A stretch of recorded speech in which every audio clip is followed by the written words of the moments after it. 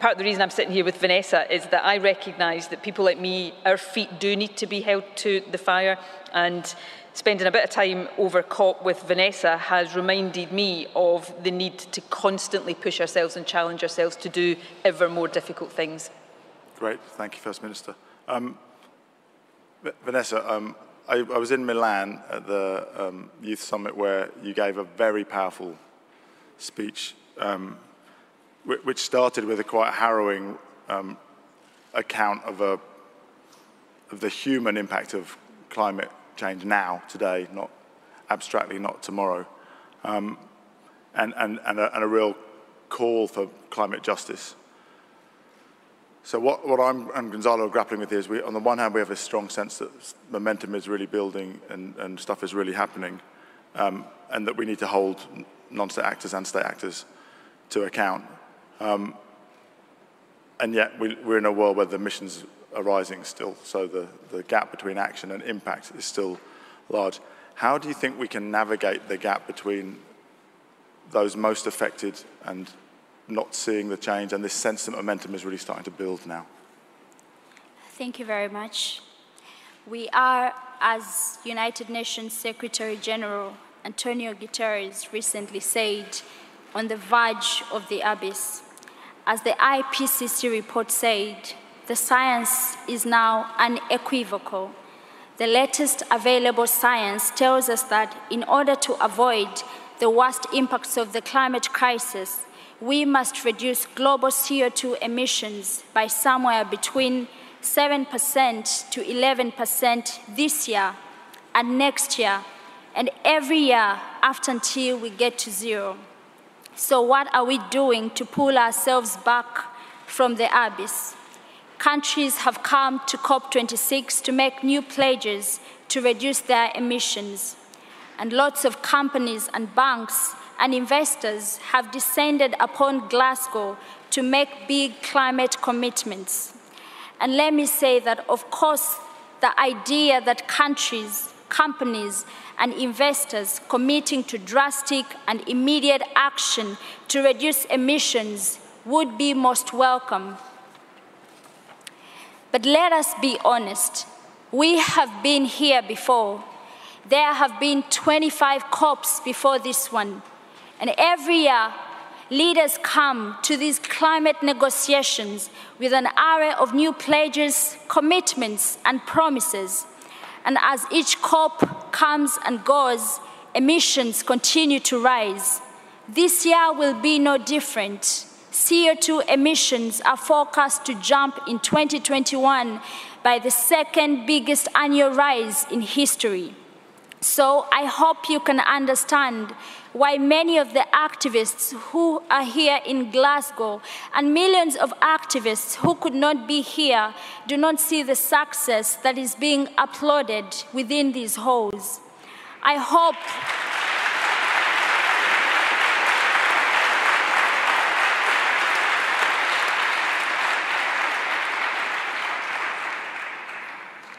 that you can appreciate that the 9 million people dying every year from breathing toxic air from fossil fuel-driven air pollution do not have decades to wait for oil, gas, and coal to be phased out. I hope you can appreciate that we may be skeptical when the largest delegation here at the COP26 Climate Summit does not belong to a country, but instead belongs to the fossil fuel industry.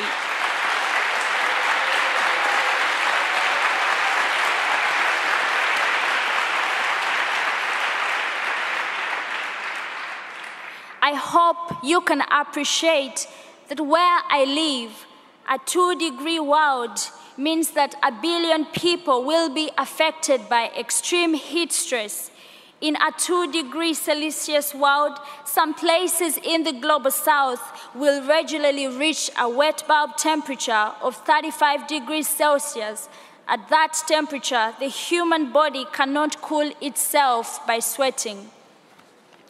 At that temperature, even healthy people sitting in the shade will die within 6 hours. We see business leaders and investors flying into COP on private jets. We see them making fancy speeches. We hear about new pledges and promises. But we are drowning in promises. Commitments will not reduce CO2. Promises will not stop the suffering of the people. Pledges will not stop the planet from warming. Only immediate and drastic action will pull us back from the abyss. So we have some who are already starting to call COP26 a success. But a few days ago, a climate action tracker report showed that COP26 is actually putting us on a pathway for a 2.4 degrees Celsius world. And this is our problem. We have two pathways. There is the pathway of commitments and hype and promises and fanciful net zero targets and happily ever after.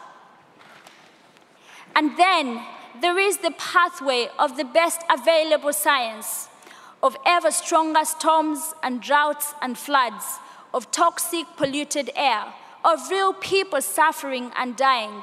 And these two pathways are diverging. The truth is that the atmosphere doesn't care about commitments. It only cares about what we put into it or stop putting into it. Humanity will not be saved by promises. It's hard to believe business and finance leaders when they haven't delivered before. They have not been faithful in their promises.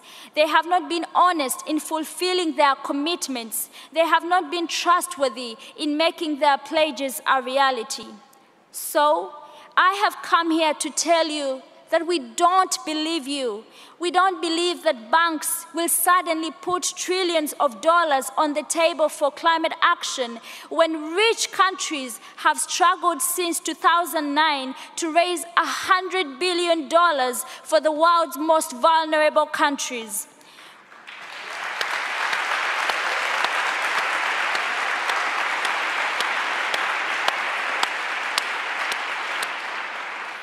We don't believe that promises made by financial companies to end deforestation will actually prevent trees from being cut or burnt down. We simply don't believe it. But I am here right now to ask business and finance leaders, show us your faithfulness, show us your trustworthiness, show us your honesty. I am here to say, prove us wrong. I'm actually here to beg you to prove us wrong.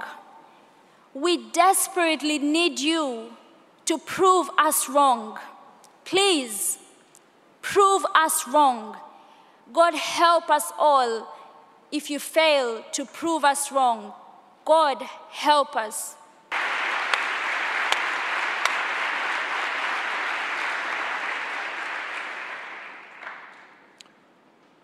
So Vanessa, I hope you can tell from the length and the warmth of the applause that people agree with you.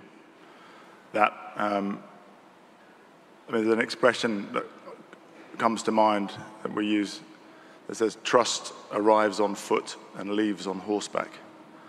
And it seems that trust has run over the hill and far away, and what you're asking for is evidence of a first step back towards trust, and that it will be a long way back. So I hope that every mayor, every governor, every CEO of a business, every banker, every investor hears that call to prove the skeptics wrong, because the skepticism is not without reason.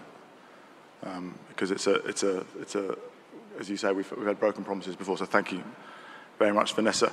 You also, you referred to the science of wet bulb temperature. If anybody, one of the things I think that we're starting to do is culture and the arts coming into this, helping translate the science of the climate crisis in the way that only the arts can do. And there's an amazing book by Kim Stanley Robinson, who's been here, called The Ministry for the Future, which starts with one of the most harrowing chapters of fiction that I have ever read, which deals with a wet bulb temperature an extreme heat event with awful consequences.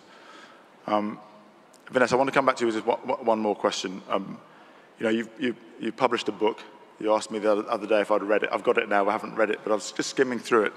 And you know, you highlight unheard stories and untold voices. You talked about Mama Mugerwe, the plantain saleswoman, and how her life was affected by COVID. So you have a skill of bringing the abstractness of promises and climate science into daily lives. And you know, we've had lots of help in that with some of our ambassadors and friends. And on this stage, Tasneem Messop and Clover Hogan spoke very passionately. Salim Hook and Sheila Patel have helped us with this as well, to really emphasize the need for more support for the communities for whom the climate crisis is a reality now.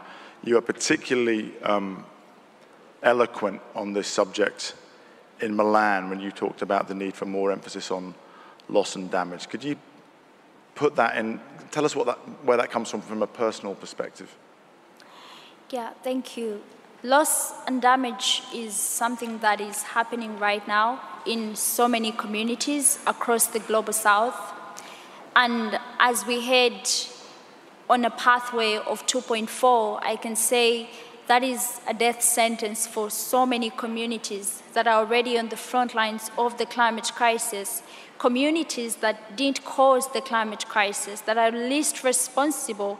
Historically, Africa is responsible for only 3% of global emissions, and yet many Africans are suffering some of the most brutal impacts fueled by the climate crisis. So with the rising global temperatures, with the changes in weather patterns, people are losing so many things. Loss and damage is happening right now. I have given a number of stories, personal stories of what I've seen, of what people have told me. And to us, you know, finance has been promised, you know, for mitigation, for adaptation, but we need a separate fund for loss and damage, because finance for adaptation is critical, finance for mitigation is critical, but for many of us in vulnerable countries, we cannot adapt anymore to the climate crisis. We cannot adapt to lost identities. We cannot adapt to lost cultures. We cannot adapt to lost histories as the climate crisis is sweeping and washing everything away. We cannot adapt to lost biodiversity, and we cannot adapt to extinction. We cannot adapt to starvation. So as the climate crisis escalates, communities are losing their farms, communities are losing their homes, people are losing their businesses, people are losing their livelihoods, their cultures. This is why it's important to see that a fund, a separate fund for loss and damage is put in place, and it's a start to know that, it's a good start to know that Scotland has put in some money on that fund, and it recently doubled the finance for the fund to 2 million. Yes, and this is just a start, and we want more businesses, more countries, more investors to put money in this loss and damage fund, because we need finance for communities that are on the front lines of the climate crisis.